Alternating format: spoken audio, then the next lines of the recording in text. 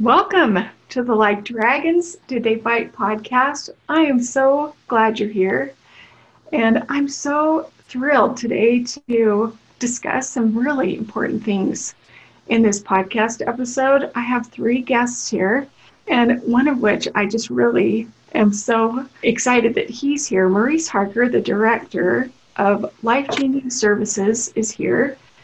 And the reason why I am happy that you're listening is because I think one of the greatest things that we can fight for, that we will discuss here today in our podcast, is our families and how much we care about their safety and their healthy growth. And I think Maurice, as the director of Life Changing Services, he's very familiar with how important that is for families to remain safe. And one of the things that we promote at Life Changing Services is training and healing for the whole family. And so just so you know what resources are available for you at Life Changing Services, in case maybe you just know of one thing, there are many things that we do here to train and heal the whole family. So Maurice, I'm going to let you go for it and tell everybody what you're so passionate about and how, just starting with one place, caring about how people get caught in unsafe places and what that leads to, led to all of this training and healing for the whole family. Thank you, Karen, and I'm excited for y'all to meet Natalie and Nicolene and the work that they do. I'm still shocked as to the evolution of our desire to serve people. Whenever I'm asked this question, I go back in the beginning, back before 2005, when I was just a little guy in a little office, and the poem or story that had a huge impact on me back then was the starfish thrower story, where I saw all this work that needed to be done, and I didn't have enough time to do it, so I just picked up one starfish and threw it out in the water. So my initial goal as a therapist was to just serve one person at a time and see if I could make a difference. A few weeks later, as I got rolling, I was introduced or reminded of a population that I'm very familiar with, which is teenage boys. I am one of 9 sons and no daughters. And so I have a deep awareness of all the neat stuff that guys get to go through, especially guys in our culture who want to go on missions and start healthy families, etc. And so as I was doing pre-mission assessments for LDS Family Services, the need for a training system for young men to acquire what we now call sexual self-mastery. We used to call it things like pornography addiction or sexual addiction, and while that's still a thing, we've broadened our scope because we want and we desire as men to have sexual self-mastery. We're not satisfied with only not having an addiction. And so Sons of Helaman was born underneath the umbrella of Life Changing Services, and then for a while there I was all plugging along and moving along and serving a few people there, and someone came to me and says, "Hey, my son has been going to your program. Don't tell anyone just yet, but I, as an adult man, have a similar problem. Do you have something for us dads, us adult men?" Oh my goodness, I don't have a lot of spare time, but if you want to help, we could probably put something together for the men.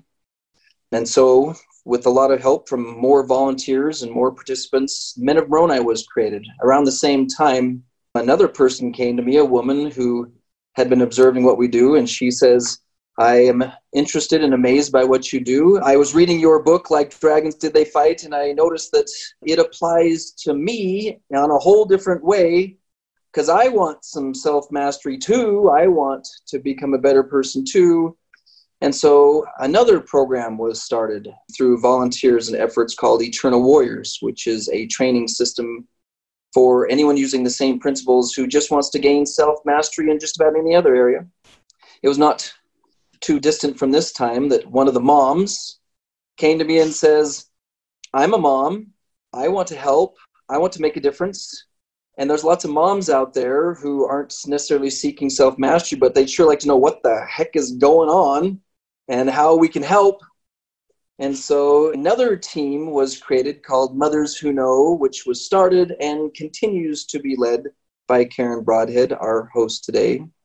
Since that time, those are three of our main organizations, but sadly, at the same time, I was getting to know lots of adult men who were struggling with sexual self-mastery. Lo and behold, I met their wives, okay? The wives who were experiencing something that we now call betrayal trauma, especially sexual betrayal trauma. And the Worth Group was created, which is an acronym for Women of Rebirth Therapeutic Healing. And it has grown into a substantial organization with volunteers and with staff members who help run that. And so we do have several other systems and programs that along the way, the Daughters of Light, which is the mirror image version of Sons of Helaman for the women who wish to acquire sexual self-mastery. I don't know that we have time to cover everything, but since then, back when I was just chucking starfish, the people who have joined us through professional skill, through therapists, secretaries, database observers, marketing specialists, etc., I was recently informed that we now have over 100 team members with life-changing services, and we're serving over 1,500 people per week with our systems. Now, in moments like this, when I get to meet Natalie and Nicolene, I've known Natalie for a little bit longer, and Nicolene and I have been in vague association with us for some time. It's not weird to me anymore to meet more people who follow Elder Uchtdorf's comment, lift where you stand. There's so many places to lift. There's so much work that needs to be done. I personally don't have the type of mind that is skilled at paying attention to societal dynamics, to government-based dynamics, to political-based dynamics. To fulfill my stewardships, I need to stay very focused on the psychological, spiritual side of the war for families, for individuals, for marriages. And so I enjoy teaming up with people who can lift where they stand because I'm not standing where they stand. We have some strategies, some methodology that we're going to be using in the near future to team up our strengths and our skills so that we can have even more of an impact on families. I come from a position of changing things from the inside out, where if you help someone think differently and feel differently and process information differently, it can change their behavior. In the meantime, we have threats from an outside source that we don't need to ignore. It is unwise to ignore. And so we want to do the most we can. We want to do the best we can. And I appreciate people like Natalie and Nicolene who are specialists at paying attention to the things I don't pay attention to. So during our conversation today, please listen carefully.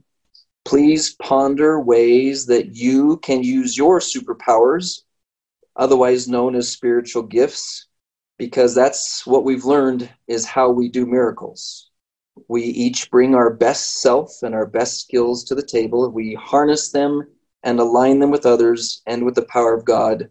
And we can fight for the protection of families and for the growth of families and for the development of strong relationships where we bond with each other and contribute to the community. So that's some background, Karen. Is that helpful? So helpful and so inspiring. Thank you so much. It's such an honor to be here at Life Changing Services and be part of that training and healing for the whole family. And Natalie and Nicolene, you are here today, and I would love for you to introduce yourselves. But one of the things that I'm excited for personally, just to be here as a host of this podcast, is just that, you know, I am a mom, and I have 10 grandkids, and I have 5 children. And so, I just feel so appreciative of your warrior hearts and your efforts to lift where you stand. So, Natalie, if you wouldn't mind just introducing yourself, let us know a little bit about who you are and your family and things like that. And then we'll go to Nicolene and then to our topic.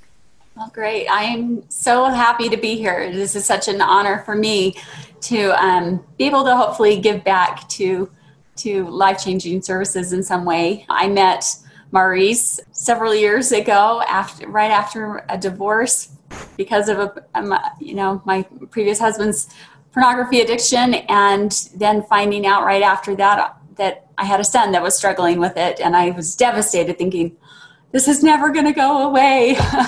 And so bringing him, and I heard about Maurice, and what an answer to prayer that was, because I think the Lord knew that I needed hope, that this could be overcome, and that there were resources out there that could really help turn this particular struggle into a strength and help our youth become, not just to master their sexuality, but that they could become great warriors and for the truth and for what's right because of this experience, that it could become a great blessing in their life. And, my son had to go through it a few times to finally figure out and do it for himself and get that right. And he got home from his mission during this whole COVID thing, and he is doing so well. And it's just such a testimony to me that the atonement really does work, and that these skills that Maurice teaches work, and there's great cause for hope. And, I think it's the hardest part. So I have 3 girls, and then my son is the youngest, and I've since remarried and have 4 more stepkids, and life is good. And if you had told me when I first showed up at Maurice's that life could be so good, I think I would have doubted that, because it was really dark for a long time. But there really is light at the end of the tunnel, and good things can come. And part of the blessing, or the good things that have come out of it, is my involvement in pro-family organizations that the Lord led me to because of this. And I'm so passionate about it because of my own experience. And it has given me an outlet for all of that testimony and conviction that I gained during this, to be able to then use that to help others. And sometimes I feel like I'm just in the trenches, but when we have opportunities like this to help share with others what we know, sometimes it sounds scary, but I think it is so much more empowering to know what's out there than to not know where the threats are coming from. And to me, that's been a great blessing, because then I feel like I can do something about it. Whereas if I feel like I'm being attacked from all sides, but I don't know where it's coming from, I feel hopeless and powerless.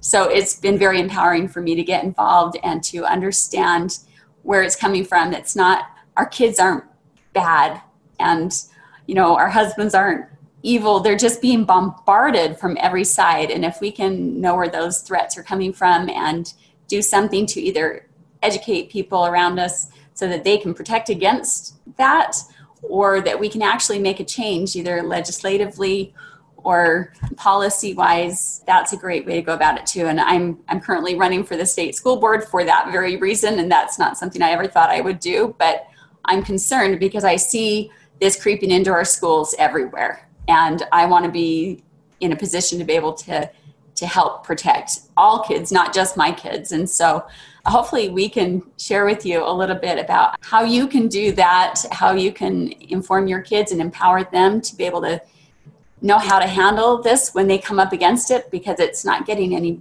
better. And so it really falls on you as a parent to know how to protect them from these threats and teach them to do it themselves.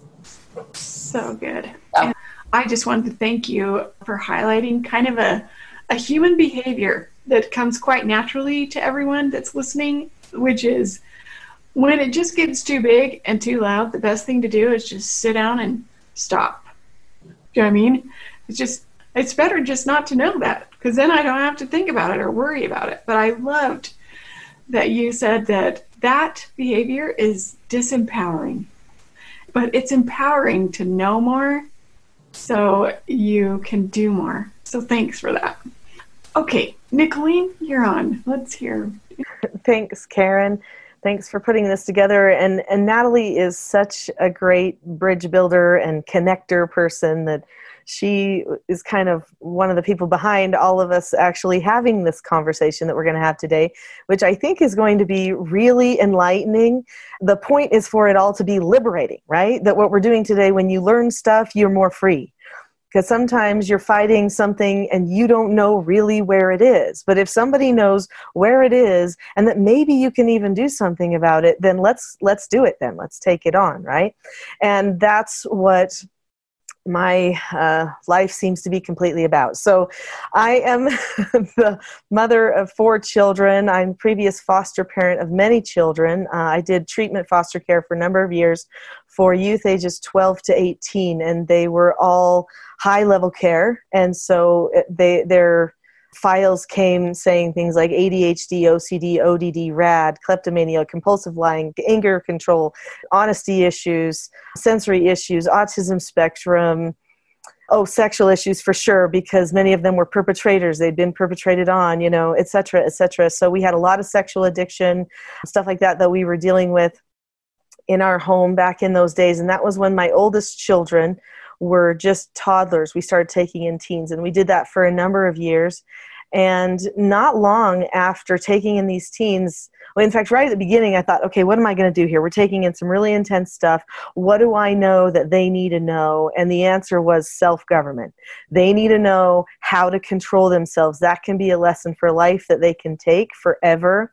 And that was something that I had started learning when I was 14 years old, when I had lying problems and problems with the relationships with my parents and other things that impact 14-year-olds, right? I started taking control, making skill sets for myself, and teaching myself at that time, because I'm really good at forms and structures in my head. I put together models and skill sets for myself for how to conquer my problems. And so anyway, I thought this is what they need. And I on purpose always took ones that had lying issues, because those are the ones nobody else wanted, but I knew how to help them because I'd been through that one myself.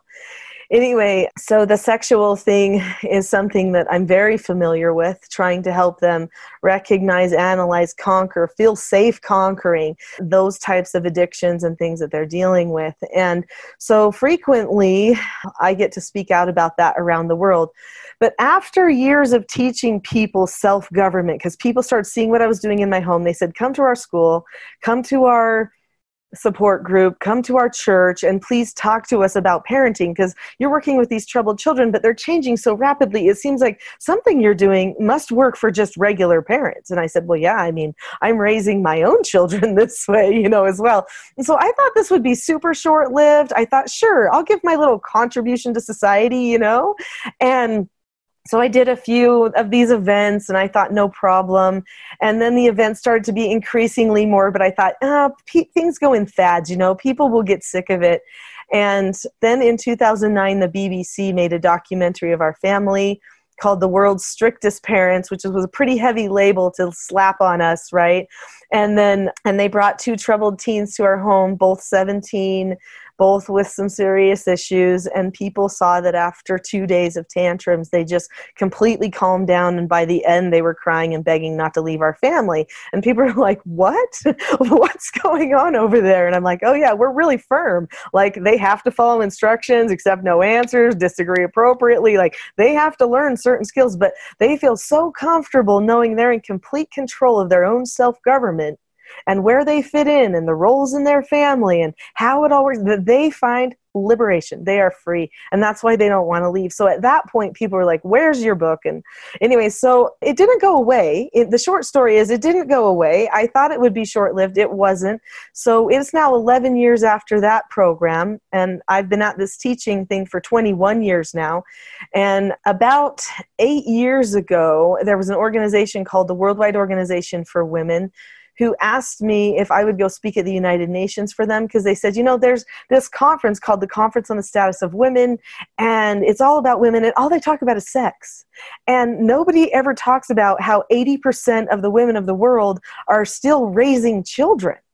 And no one helps them. We want to help them. We want to do something really for women, not just talk about sexual movements that are happening in the world. And so I said, okay. And right before I went, they actually extended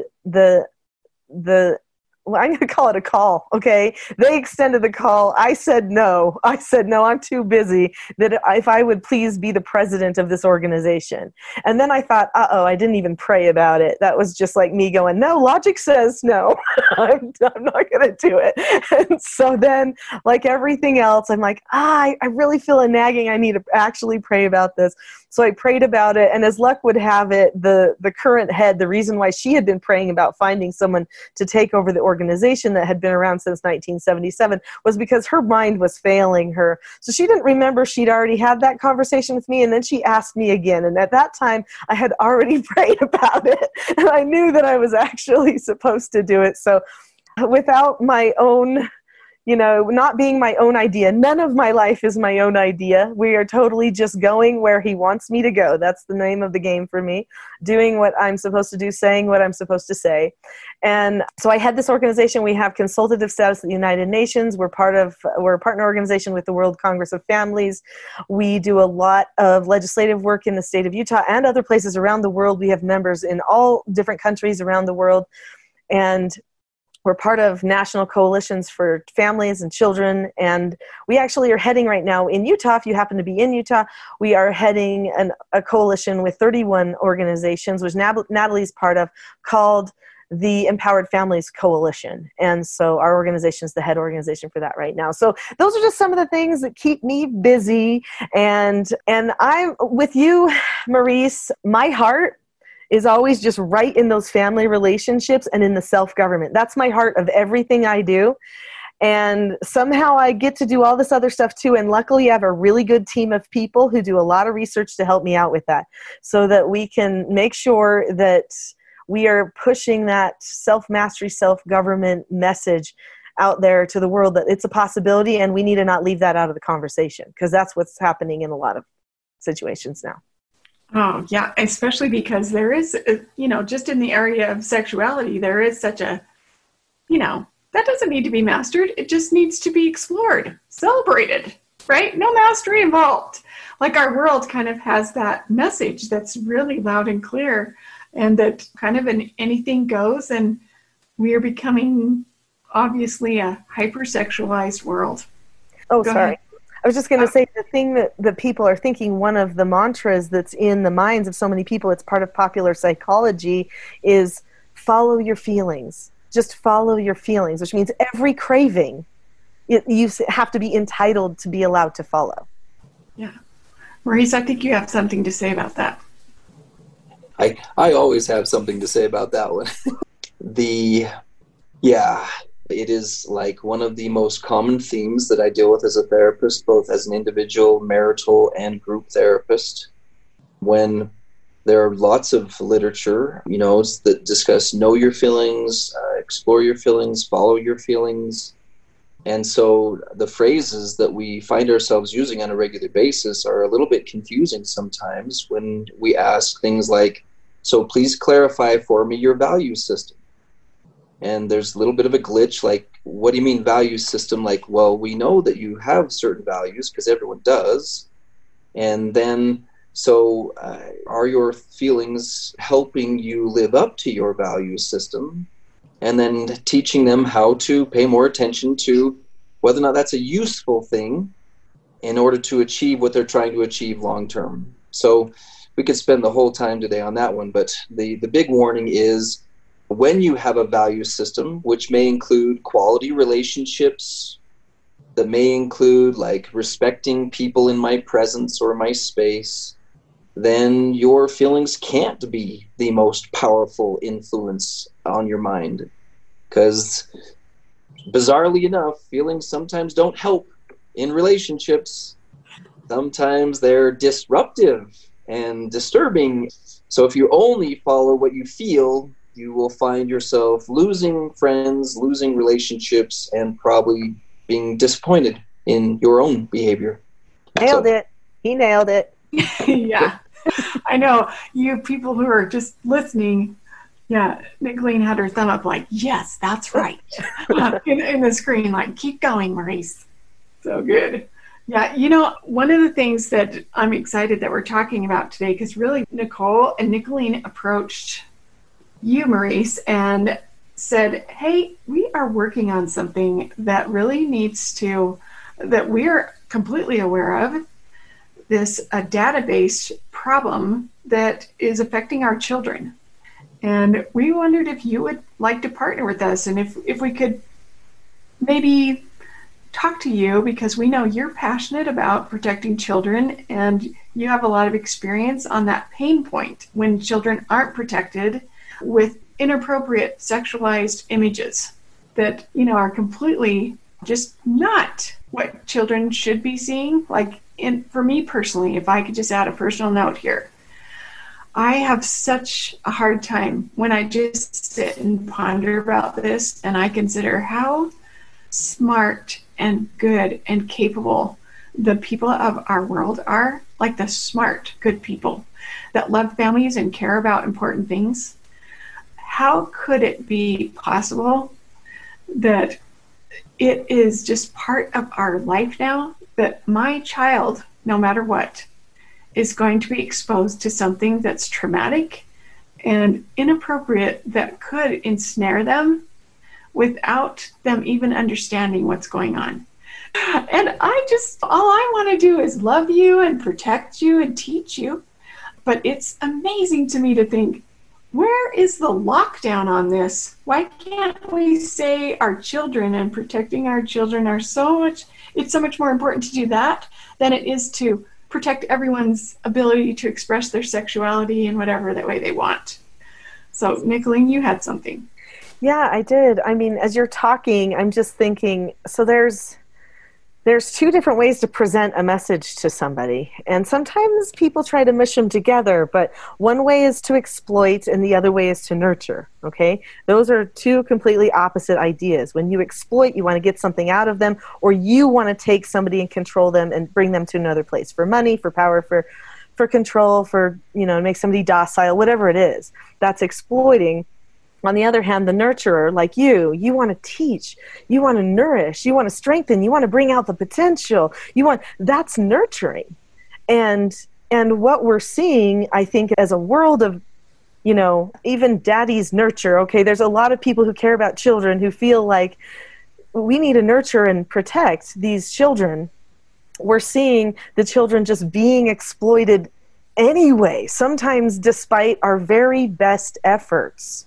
And which is where the self-mastery comes in, because you got to be having lessons and skills and things to know, and you got to prepare the space. But even then, you can still have a situation where children are exploited. And so, I mean, that's a strong word, but that's really what's happening. And I feel like we need to say what it is, you know.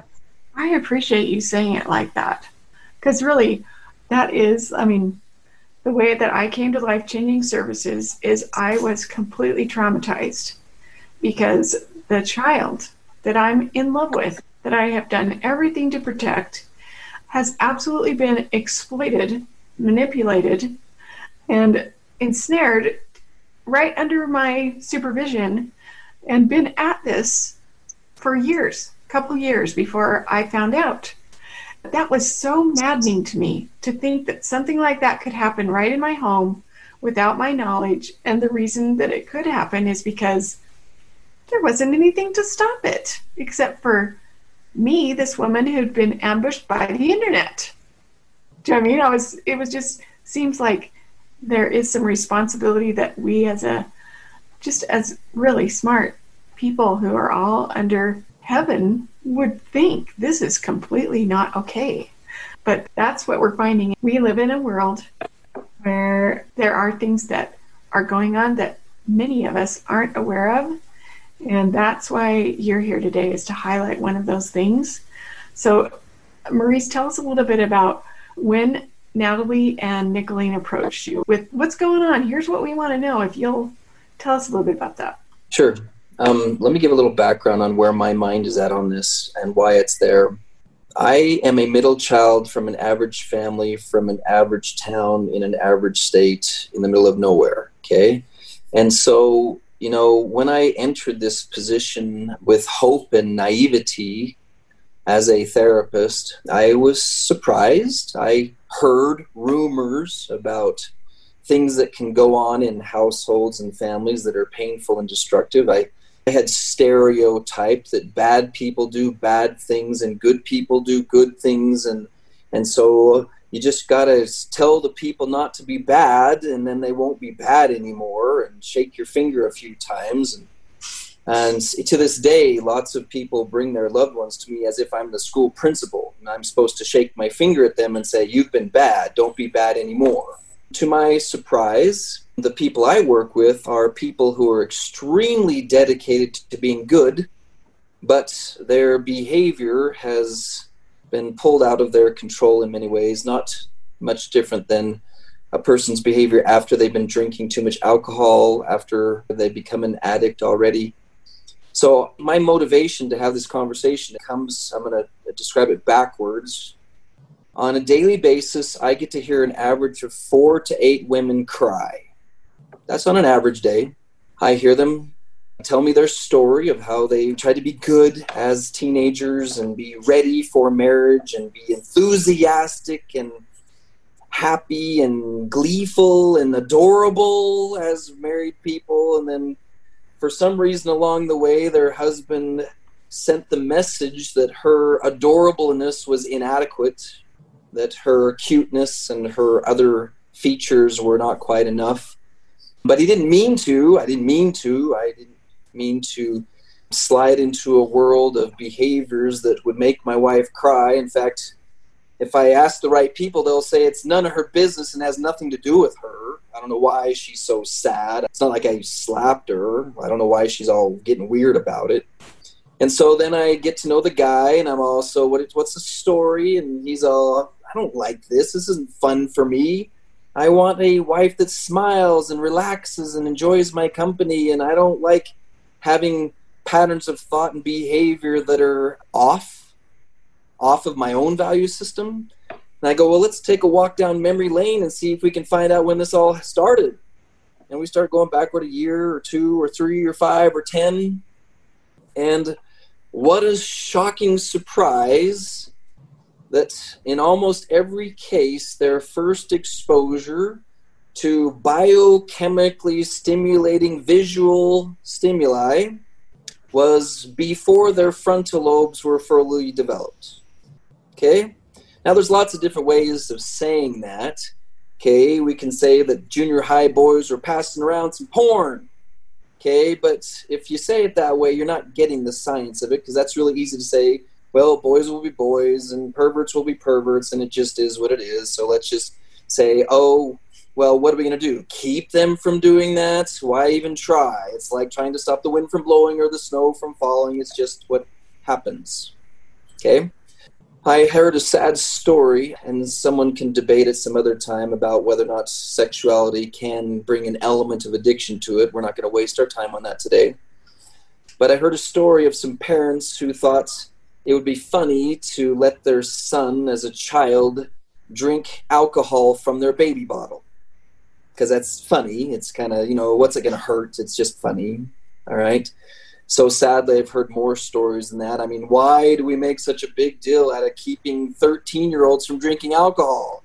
Oh my gosh, we're so controlling. We will even make laws against children drinking alcohol. Why? Because we don't trust that their frontal lobes and their value systems and their internal self-governing capabilities are strong enough. So we become controlling, and we don't let them, we minimize their exposure. We do not let our cultural standards validate, well, it's important that they get exposed to all things so they can have choice.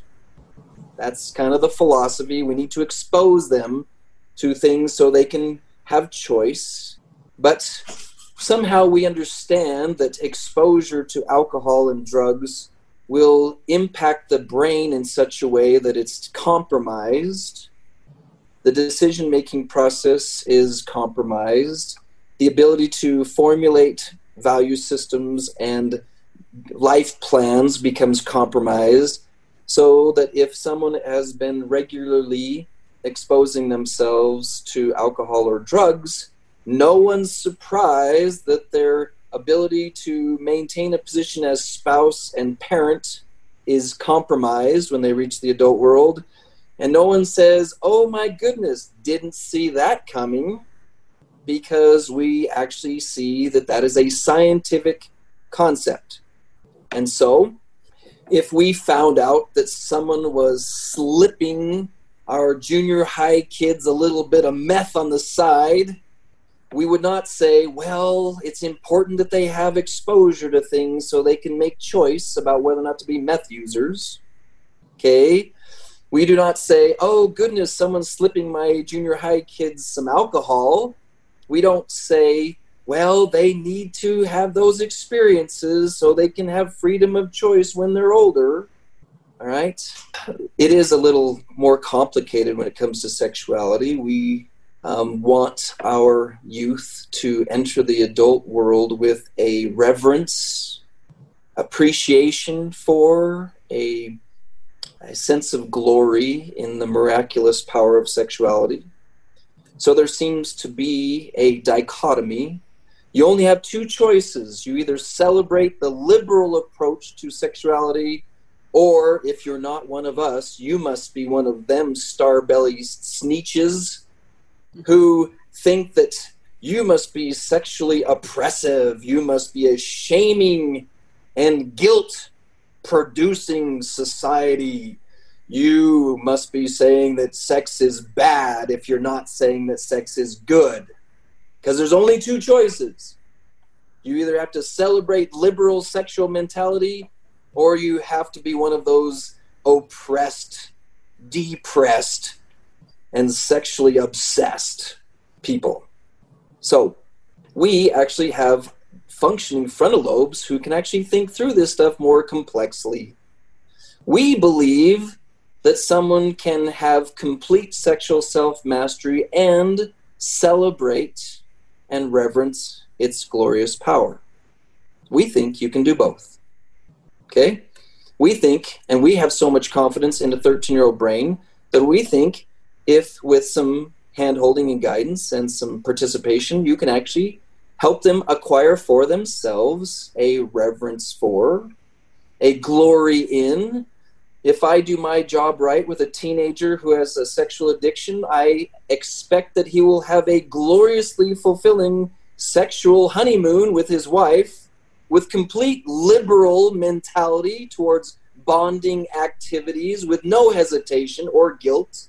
Oh, but wait, you can't teach a young man to conquer pornography and also have him have a liberal psychological openness to sexuality when he's married. Actually, you can.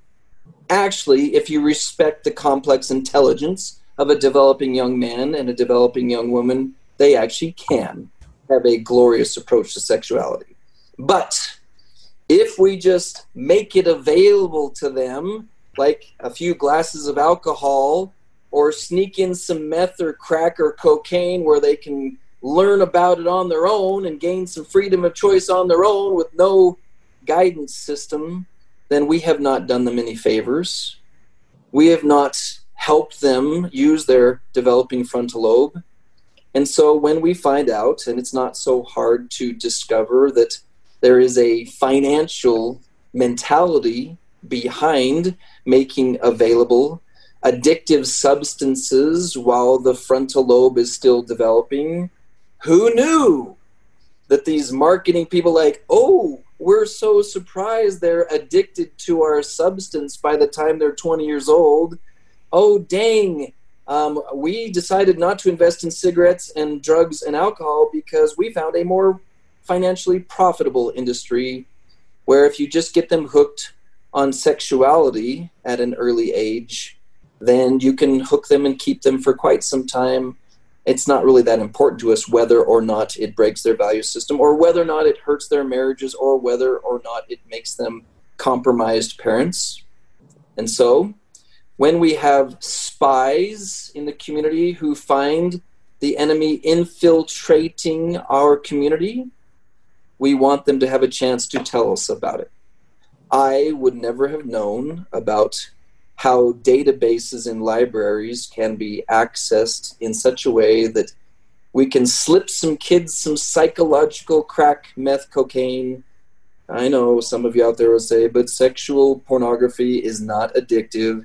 Call me sometime. We'll have that chat outside of this meeting. And, well, I will hold my tongue as to how you'll feel after that conversation, because we don't need to talk about that now either. So I'm going to move the attention over to Natalie and Nicolene to discuss what exactly is a database. How is this happening? How is it getting exposed to us? So this is Nicolene. I think Natalie probably should go first, but I just wanted to really thank you, Maurice, for bringing up something that's important, that needs to be part of this discussion today, and that is people who are placed in a position of trust, okay? So I think you did a really good job of talking about how there are people who we think we can trust, right? Who are in a position of trust. And so we don't check, we don't question, we don't know, we just assume. And that is definitely one of the biggest problems that we have in this database issue with libraries and schools that's around the world. So anyway, Natalie, maybe you can highlight the issue, and then I probably have a lot of details I could add. You do. So I'm one of those spies. I like to know what's going on, and we've found it coming in from every which way. And schools, of all places, should be the safest place for our kids. And sadly, they're one of the most dangerous places for our kids for any number of reasons, whether it's, kids on their cell phones accessing things on their own, or things like comprehensive sexuality education that is bringing Planned Parenthood type curriculum in that is meant to hook kids on sexuality, sexual behavior, so, because they stand to make a profit off of it. They're grooming. It's called grooming. It's grooming, which, in your world, it's how kids are prepared for sexual abuse, right? That exploitation that you talked about earlier. And so just one of the ways that came to light a couple of years ago is these school databases. You've probably heard of some of them, like EBSCO, where kids go to do research or homework, and it's supposed to be a safe place off the internet that they can search to find all the information to write their reports or research things for their classes. And it's a place where internet filters don't work.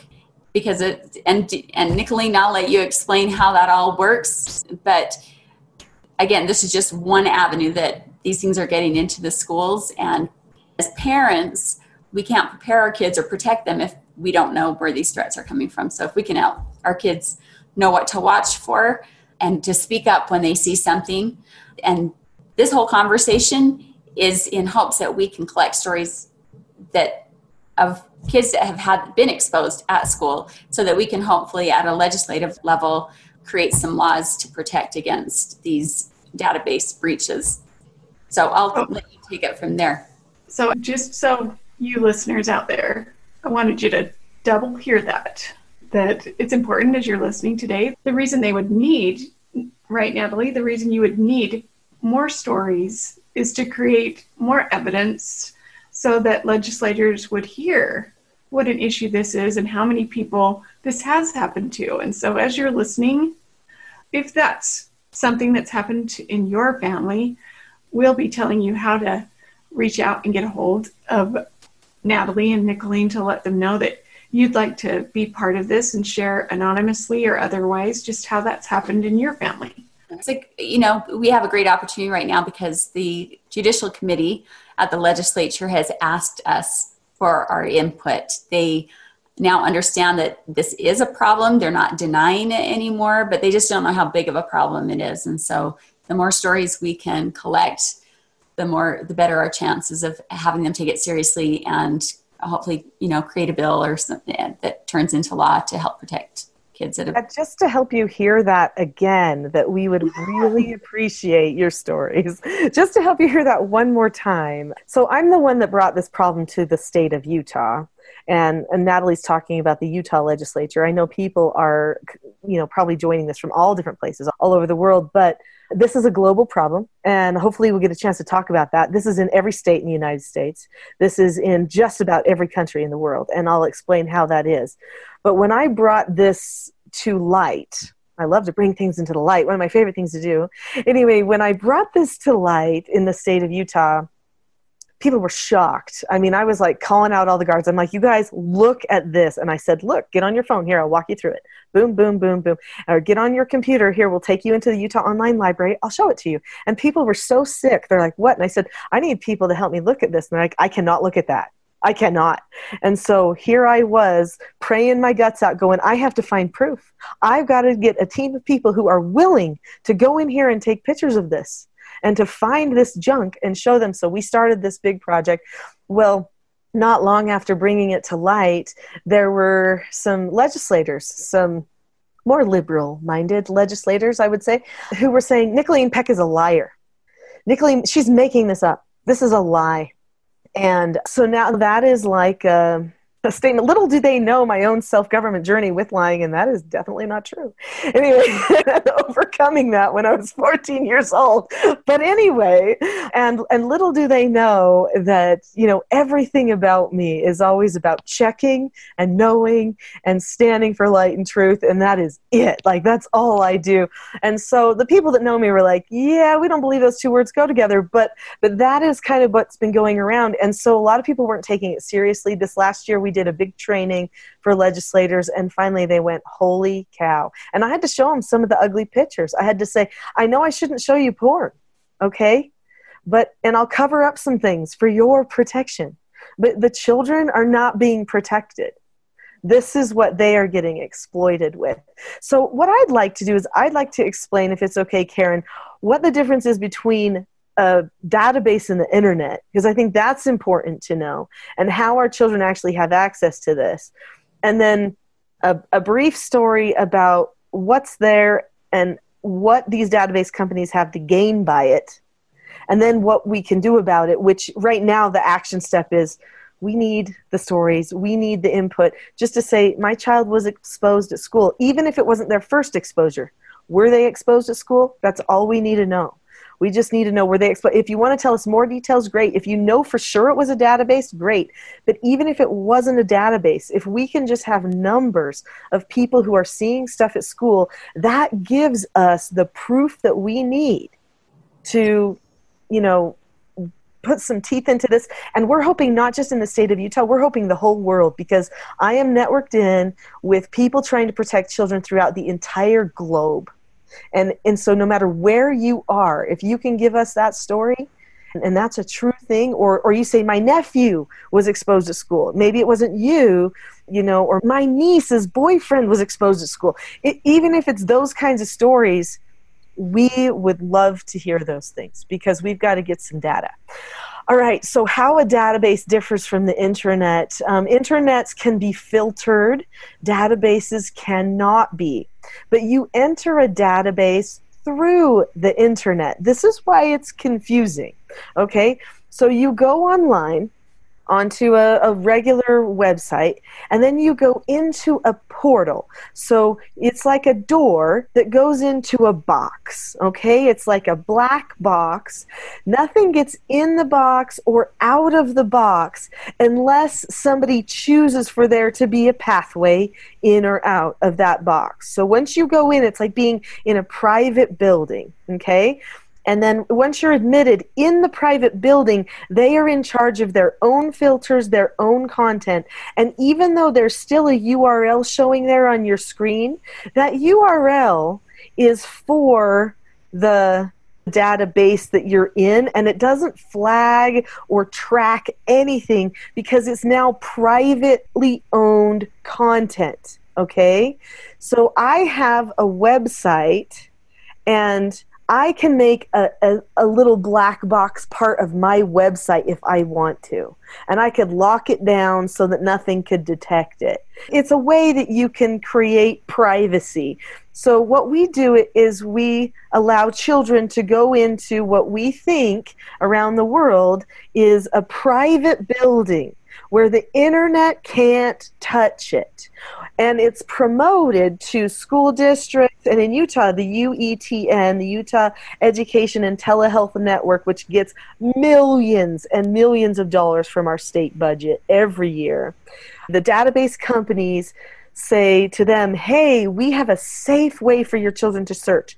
We know it's safe because it's a database, and nothing can get in or out of this database unless we allow it in or out. Now that sounds pretty good, right?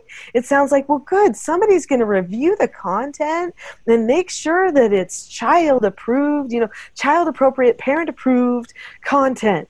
And so that's the claim, okay? So then they get the money from our states, and our state then hooks through the web pages in libraries like the Utah Online Library. Every library, you can go and access all these databases. It's made available for every library.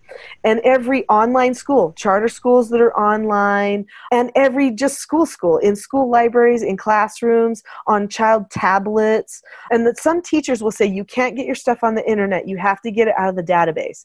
In fact, my daughter, who goes to BYUI, was told in her English class this last year, she had to find her sources on the EBSCO databases.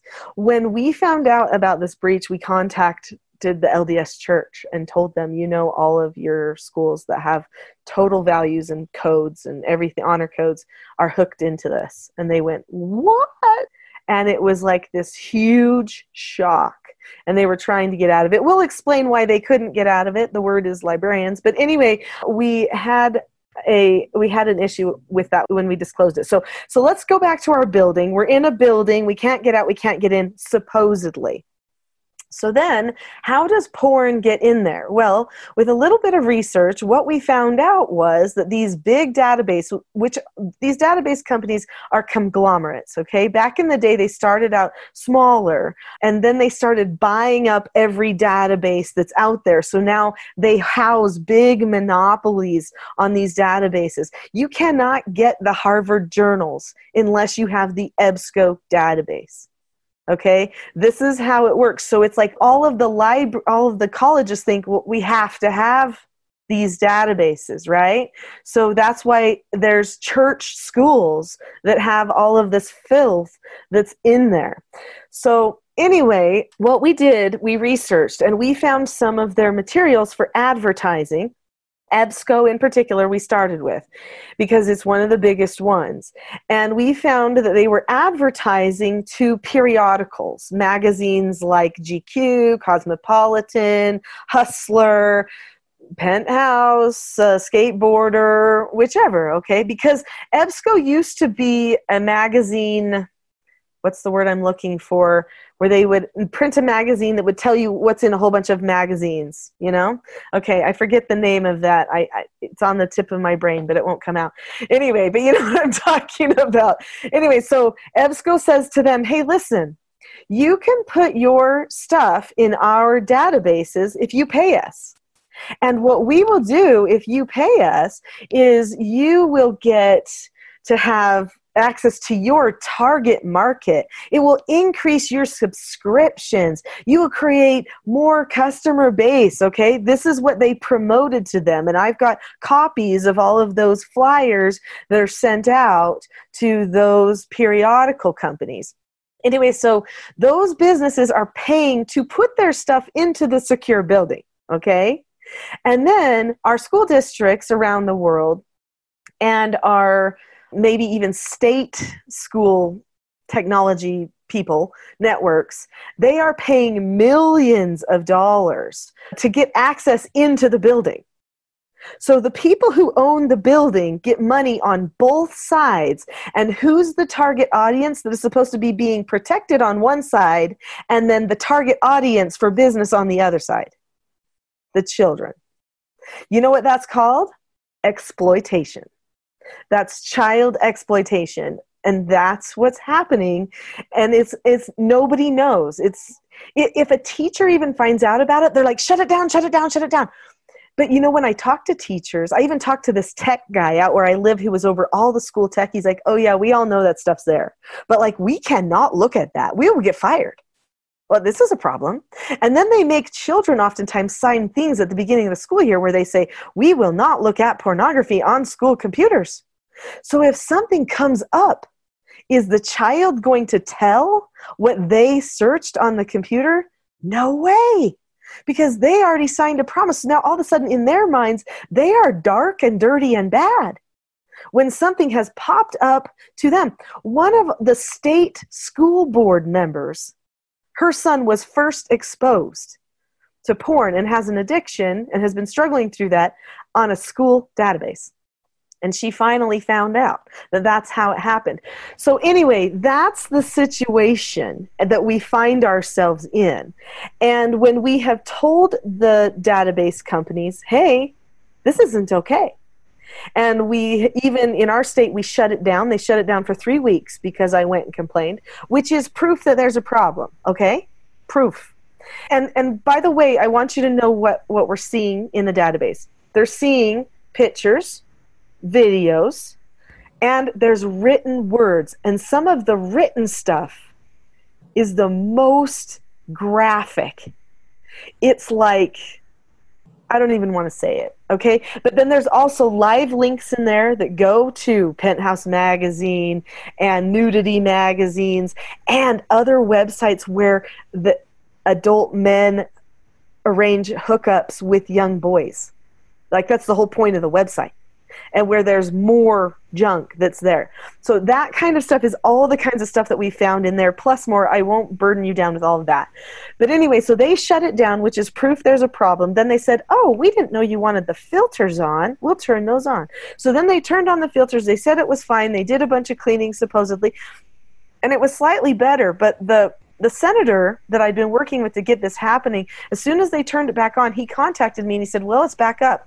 I looked, and within 15 minutes, I found live links to Penthouse and bad pictures and stories of a 6th grader having sex with their drama teacher.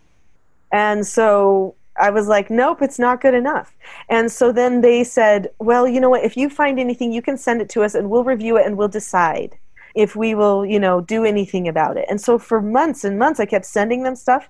And then finally, I'm like, why am I doing this? Why is one person trying to search out every porn possible in the databases that it's continually added to? And that's not, this needs to go away. Like really, really go away.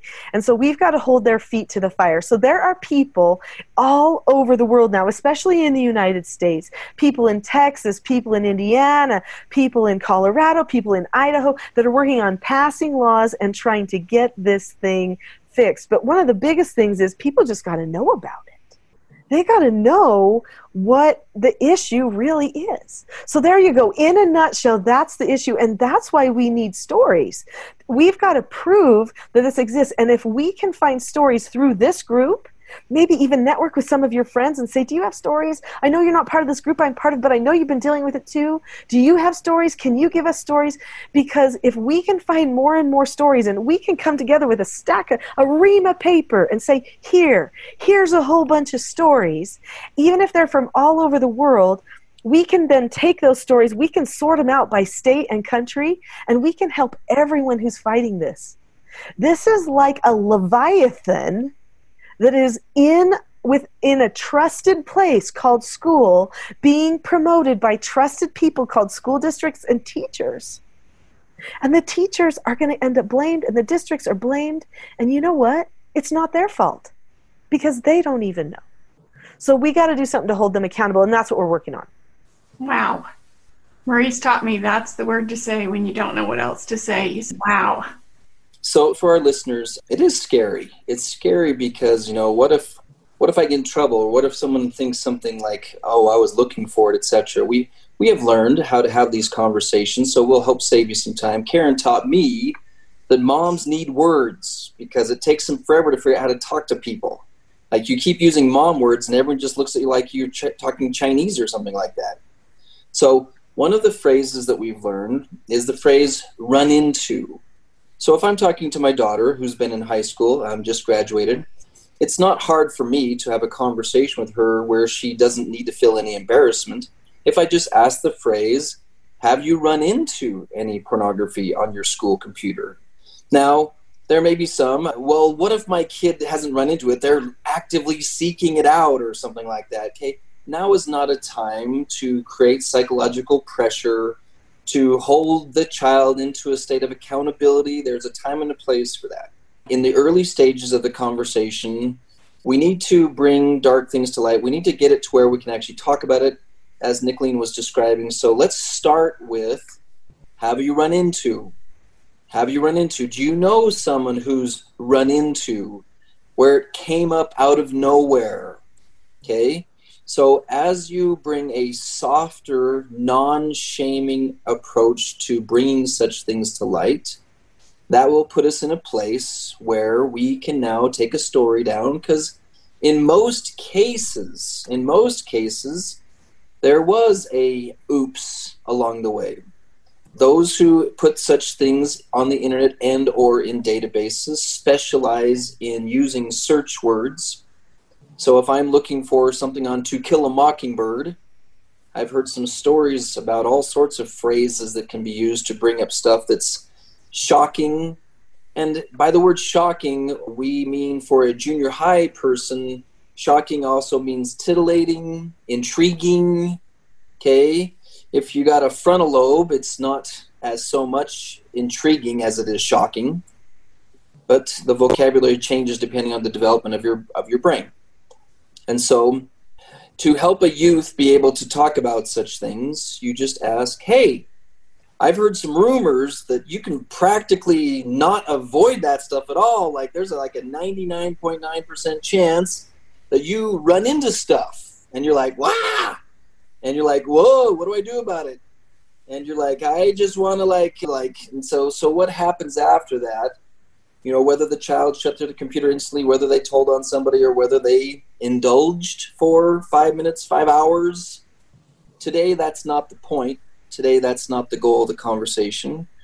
We do want to provide quality treatment for anyone who's lost some of their sexual self-mastery, but today the goal is to do some discovery. Now, moms, if necessary, please practice in front of a mirror, not passing out. If your child says, yeah, okay, we have learned that it is wise for mothers to practice their response to such shocking / unfortunate discoveries. So if you need to, your husband may or may not be helpful.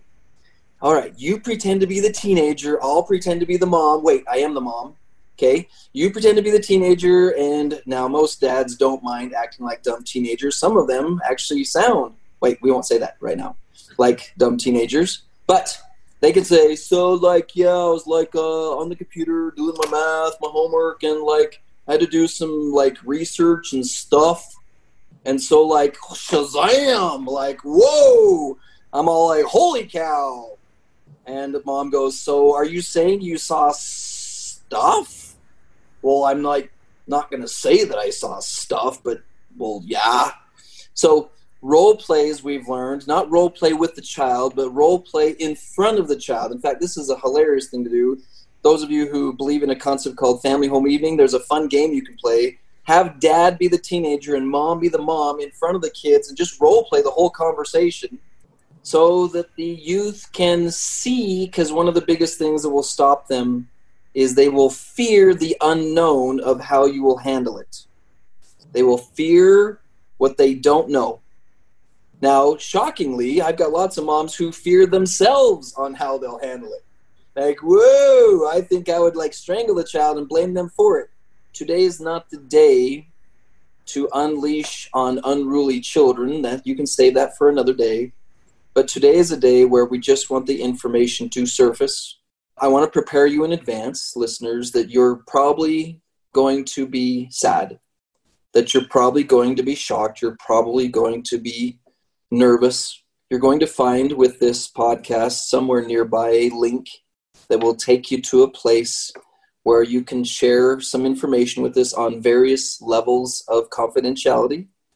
You can share it with us with complete confidentiality. You can share it with us with just a bit of data, like I have a 13-year-old son or a 16-year-old daughter, so that we have an idea of a little bit more statistically useful information. Or if you're feeling all sorts of gutsy, you can give all of your personal information and inform us of what level of permission we have to use that. Please do not feel like I'm the only one sending something in. Okay? Unfortunately, we're going to be getting tons and tons.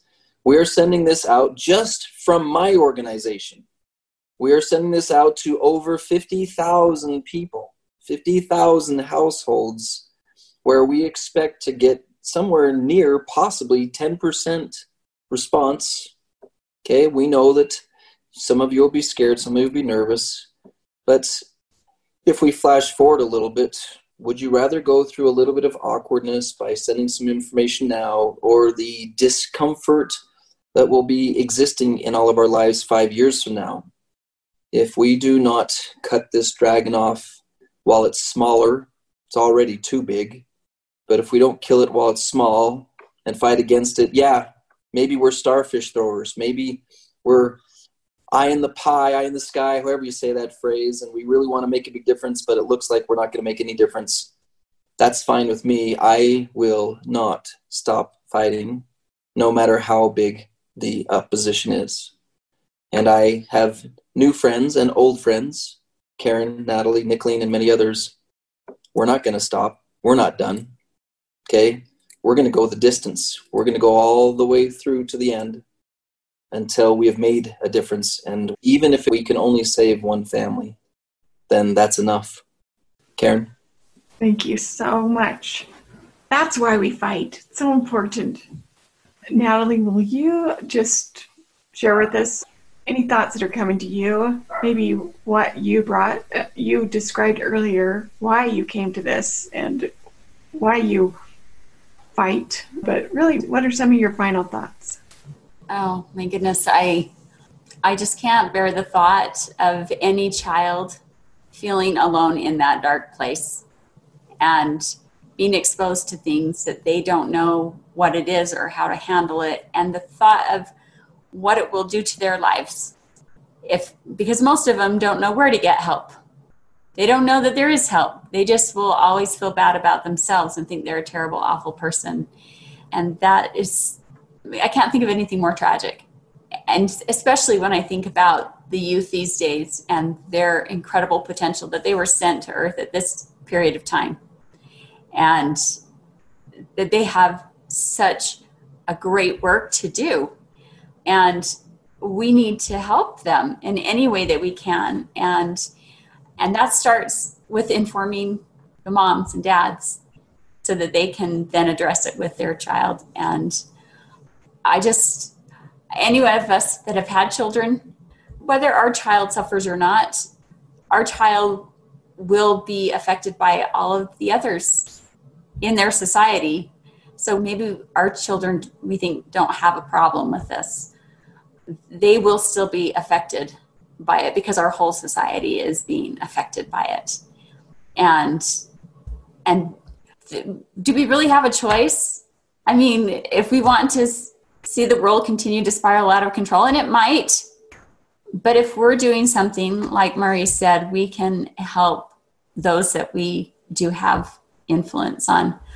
And the more we can help, one of the great things about this is that when a child is helped and they come to realize that it's not them, that they're not a terrible, awful person, and they discover who they really are and they gain that self-mastery, there's nothing more powerful than watching them go out and help other youth figure it out also.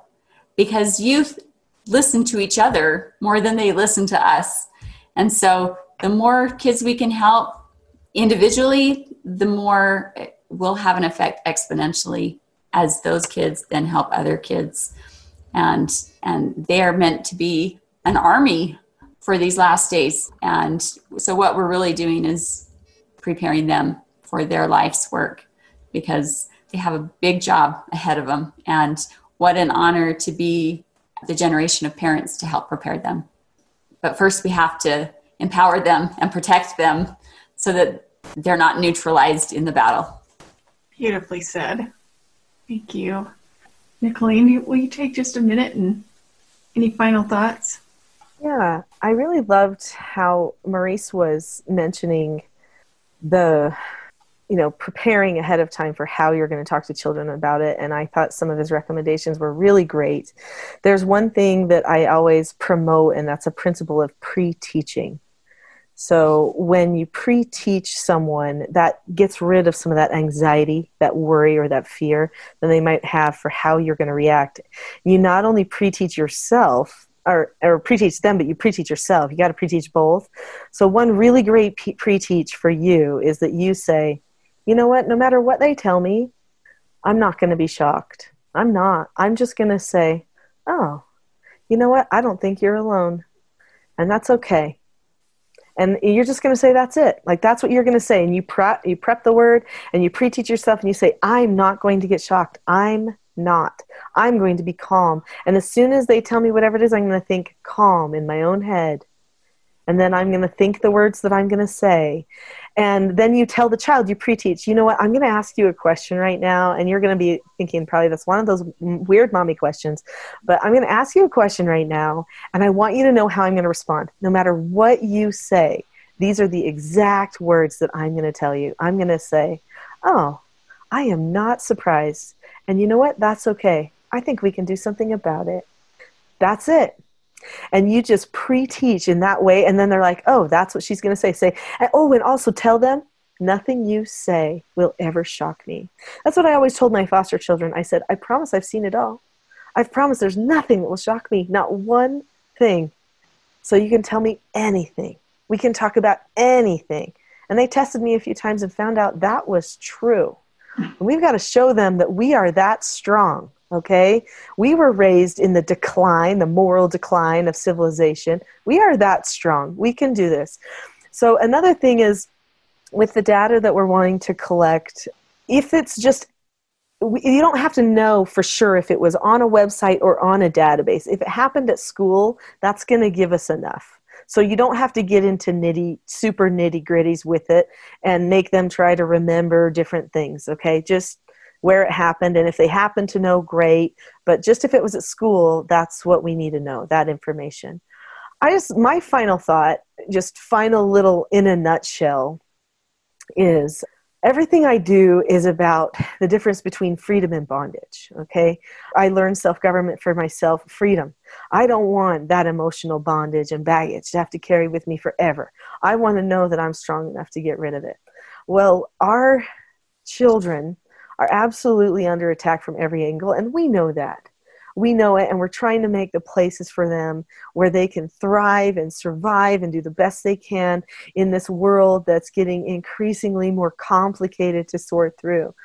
But if they have that power that comes from a little bit of open communication and a little bit of light, a little bit of self-control, which all of us are so passionate about on this call, that is where the freedom starts to filter in. When they taste just a little bit of that, they get inspired.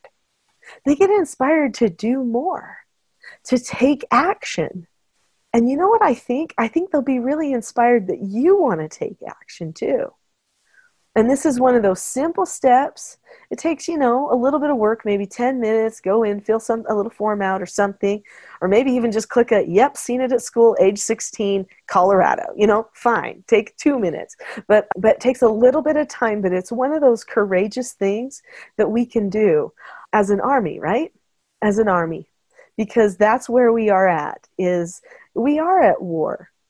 And we don't need to have wars in our own homes.